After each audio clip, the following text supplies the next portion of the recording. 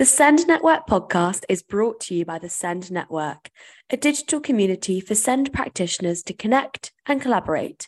To find out more, head over to the send-network.co.uk.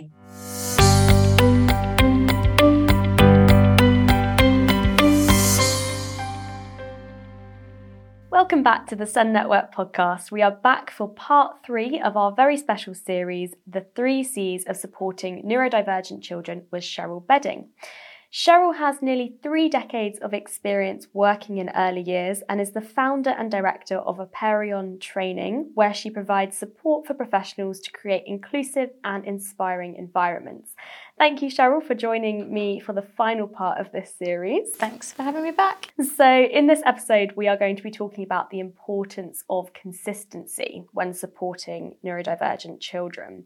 So in the previous episode, we spoke about the importance of a strength-based approach. So ensuring that practice is always stemming from what children can do as opposed to what they quote unquote can't do, as you said. So how can educators ensure that they are consistently coming from this strength-based perspective? We need to be embedding a culture of neuro-affirming practice, neuro-inclusion, and an understanding of neurodiversity threading through everything that we do. I've been asked fairly recently, a couple of small nursery chains to reevaluate, review their SEM policy to ensure that right from, as a foundational point of view, that everybody is working from the same document, singing from the same hymn sheet with regards to neuro-inclusive practice. So it's a complete review of the policy, bringing current up-to-date legislation and that strength-based narrative running through the policy.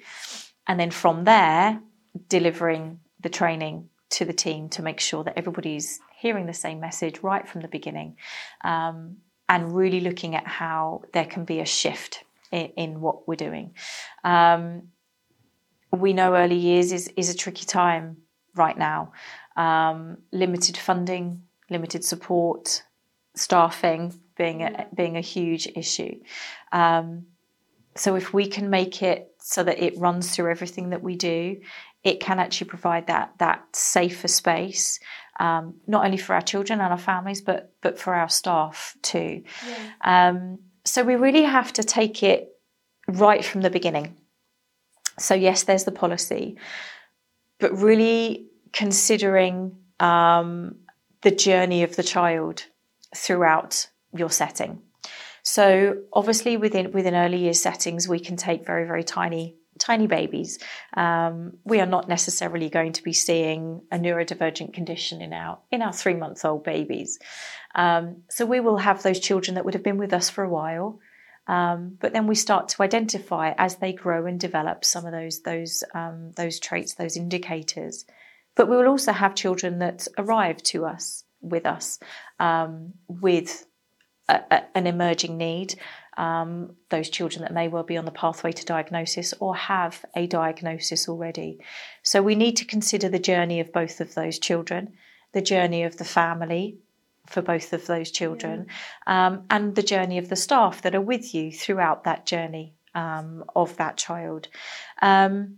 So even from show round, so you've got your policy, have a think about your show round, have a think about your website.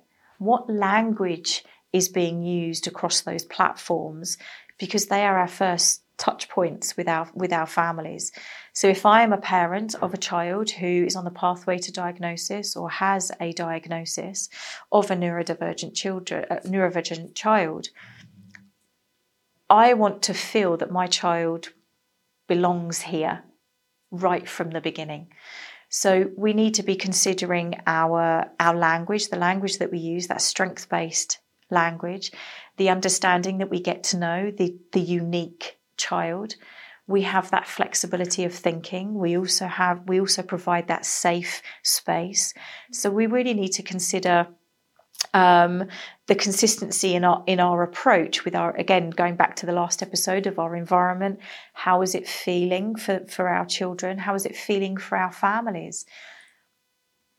There will be a percentage of our neurodivergent children that will have neurodivergent parents. Yeah. How do they feel when they're entering the space? Do they feel that they belong? Do they feel that they are going to have their voice heard within the space? Because I guess, as you rightly said, we don't necessarily know the backstory of parents a lot of the time. So it's being considerate of those actors as well, and considering whether there's anxiety there in change or transition, because we talk a lot about the child, but actually the parents are sort of metaphorically giving away their baby potentially to a new environment, and there can be I'd imagine a lot of anxiety around that as well. Yeah, I think when you are a parent trying to look for an earlier space, for many people, for most parents, that's a real pull, because you're letting go of your most loved element of your life. Yeah. And I know I really struggled with that massively when I had to go back to work. So let's then add in the fact that our child is coming from with some additional factors. Our child is a child of difference. Maybe our child has not been able to feel like they belong in other settings previously. So our families, our parents are coming with some previous experiences that may well haven't gone so well for them. Yeah. The children may well have been traumatized, been impacted by the situations they've been in before. And even, we refer quite a lot to COVID, don't we? But even thinking about COVID and what our children have experienced, and how our children are going to respond and react to the settings, we need to make sure that we're consistent in our approach to, again, the setting and the behaviour. But also thinking about our paperwork that we're asking our parents to fill out. We may well be asking them if their child has a special educational need or disability. So they might write down, the condition that the child either has or is on the pathway to a diagnosis for. How do we dig deeper into that? How do we understand how ADHD or how autism presents itself within that child? So it really is about our consistency and our questioning and our approach to spend maybe a little bit more time to get to know that family and get to know the child. What are the triggers? What does the child need from us in order for them to transition effectively into our setting? And practically, what does that look like on the ground for a teacher, for an early years specialist? Is that having consistent meetings with the family? Is that meeting them before they've even come in to the setting, and make sure that there is that background check, if you like? Is it always conversation based? It has to be that open, honest discussion right from the beginning. So I think once a parent, certainly from, as a parent myself, I want to feel it when I come in, that I belong, that my child is going to be able to feel that sense of belonging when they're here in the setting. So I want to make sure that there is an opportunity for me to have those open and honest discussions. Not every setting is going to be able to do a home visit. There are many that do. Certainly, years gone by, that would have been prerequisite of any child starting. There would be a home visit. I mean, for many places now, that would be an absolute luxury. Just aren't the resources now, as you say. There really isn't. There really isn't the resources to be able to do that. But do we have a safe space within our setting for our parents to come in for a little bit longer? If you are a childminder, is it that you just offer a Saturday morning or an evening discussion around the hustle and bustle of the day? In a nursery environment, is there somewhere that we can just start to form those trusting relationships with that parent through our communication? And sometimes, it's not even, oh, hiya, how was the child's weekend? How are you doing? You okay? And when that parent says, yeah, we're fine. If you've built up a relationship with that parent, you'll know that fine maybe not mean fine. Yeah, absolutely. But also some of those little indicators of what maybe has happened at the weekend. Really consistent in our understanding of, you might have a parent whose child doesn't sleep because we can't support our regulatory behaviours overnight. We might not be able to get those sensory needs met overnight. So many of our children don't sleep particularly well. Yeah. So the parent that's come in for the, child of 3 years old has not had a full night's sleep in that 3 years. The parent that keeps being told, by the doctor or a nutritionist or by family members that the child needs to eat more food. They're looking unwell, they're looking pale, we need to get some vegetables or some fruits into them. Or have we tried to support a child that needs predictability in their food, to try and eat a blueberry that's a bit squishy and a bit cold and squidges in your mouth when you eat it? No, it's not going to happen. So they're getting bombarded by lots of different things. We do as parents anyway. You should be parenting this way and you should do this with your child, and because that's what the books and the experts say. That all goes out the window. It really does. So again, that parent needs to feel that they can have that open and honest discussion actually about how tough things really are, and know that they're not going to be judged by you, and they're not going to be judged or ridiculed or put down as a bad parent because you're having a tough time. So we need to open those lines of communication, and for the parent to feel that it goes back to connection, that they can have those open and honest conversations about the reality of life sometimes. Yeah, and it's a culture. Am I right? It's a cultural approach, and we talk a lot about whole school approaches and ensuring that there's consistency across the board with all different teachers, because as we know, it's not just the Senko's job, it's not just one member of staff's job to ensure that child that their needs are met. So how can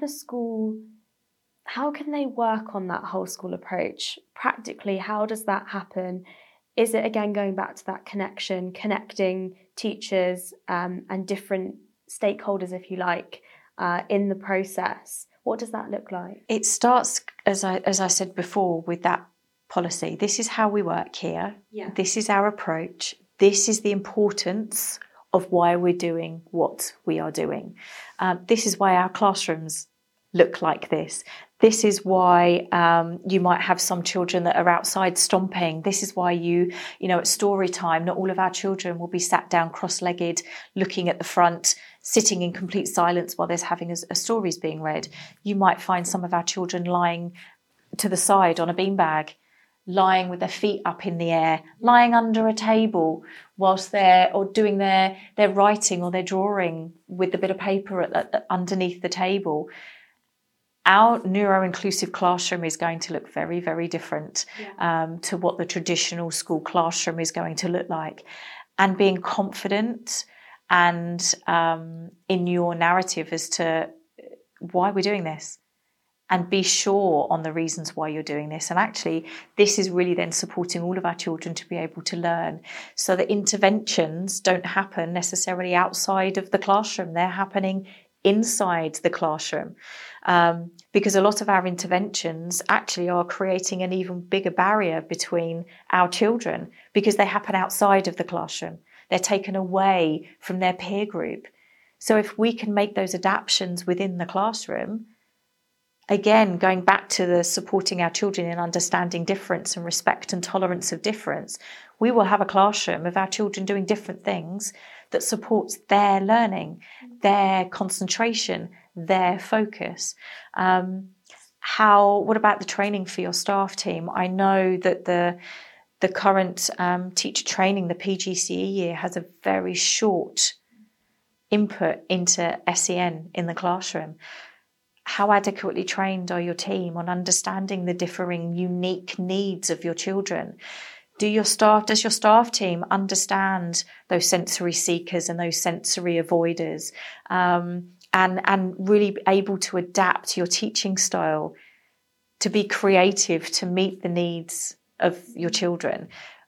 yes, I know there is that pressure for targets and the curriculum being so intense. You know, I also have an 8-year-old who's, you know, right there in the middle of it, is dyslexic, doesn't necessarily fit the box.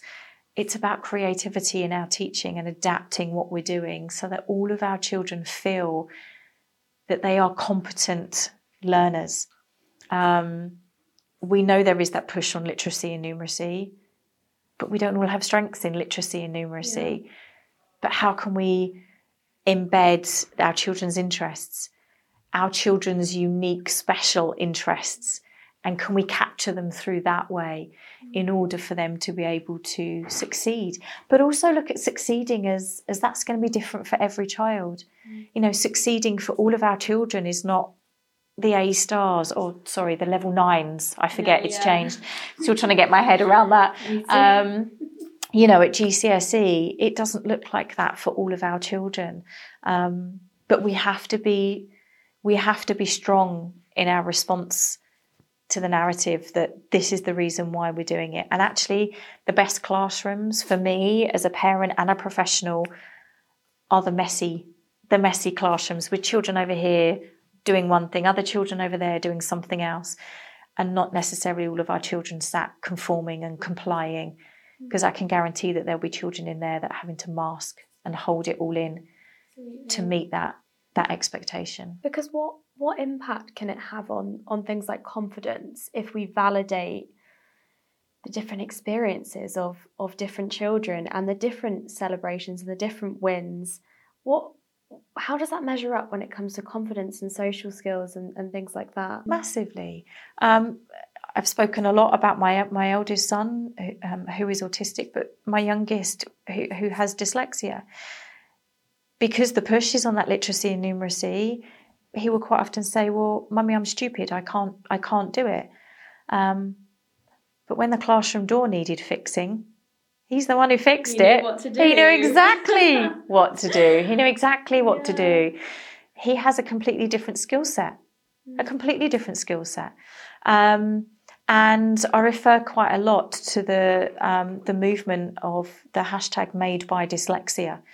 And the need for out-of-the-box creative thinkers for our world.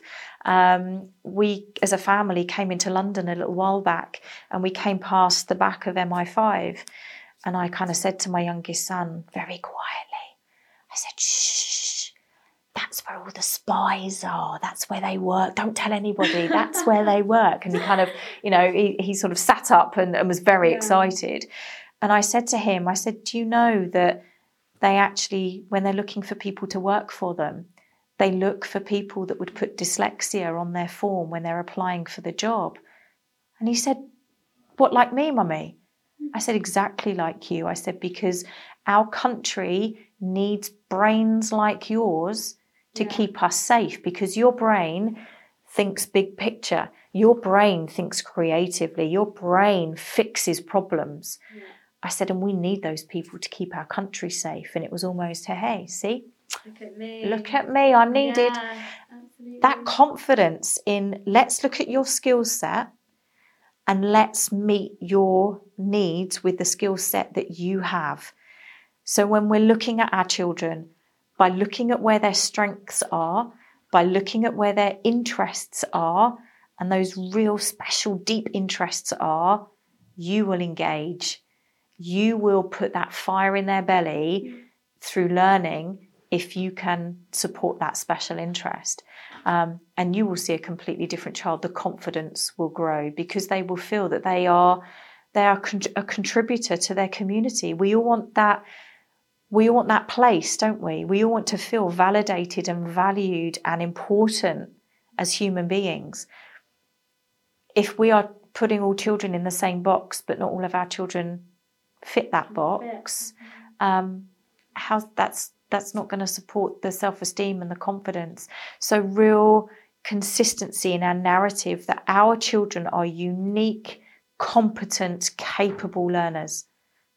If that's our starting point, we're not going to go wrong. Exactly. So if we're starting from that point, then we're really setting up children for life, because of course it's an obvious point, but neurodivergent children become neurodivergent adults. So it leads quite nicely on to the consideration of how we consistently support staff that may be neurodivergent as well. Yeah, people forget that, don't they? Yeah, it's kind of neurodivergent is just a child, just reflected in our children, and it's really not. And more often than not, now I'm coming across settings that are saying, we have neurodivergent staff, and we want to know how we can better support them. And it really goes back to making sure that we are consistent in our approach with them as we are with our children. Again, finding out about them as the unique individual. How does their condition impact them? What does it mean for them? And again, creating that open space in order for them to be able to tell you clearly what their trigger points are, where their strengths are, what might be a tipping point for them. But also, when do they need a break? When do they need to come away, recharge, get themselves back to that regulated state in order to then come back into the setting to then continue with their amazing role? For a lot of our neurodivergent adults, we are going to see the impact on their executive function potentially within our role, within their role within the setting. Yeah. So we're looking at things like their time management. We're looking at things like planning and prioritising. We are looking at things like working memory and flexibility of thought and flexibility of thinking. So it may well be that we're giving them a task to do, but if we're very short in that task and I just need you to do X, Y, and Z, and they go away and they do X, Y, and Z, but actually you're expecting them to do A, B, C as well. You just didn't say it. There's going to be there's that disparity between expectation. So again, it's being very clear. So yes, I want you to do X, Y, and Z, but please, can you try and just remember that we also need you to think about A, B, and C in there as well. Yeah. If we're asking them to do something, it may well be exactly like with our children. It may well be that we need to provide them with an example. So if it is that we're asking them to complete an assessment report or an observation on one of our children, or to go and take some of our children off for an intervention, for example, and we need to provide some feedback on that. What does that look like? What's the expectation? What do you want from me? Be very clear and very set in what it is that you're asking them to do. They will do it amazingly, but they need to understand the task at hand. And with regards to time management, some real kind of understanding of when you need that by. They might know it's parents' evening in 3 weeks, but when do you want the report by? Yeah. Don't expect there to be necessarily that link between I want the report 3 days before so I can read it through before parents' evening.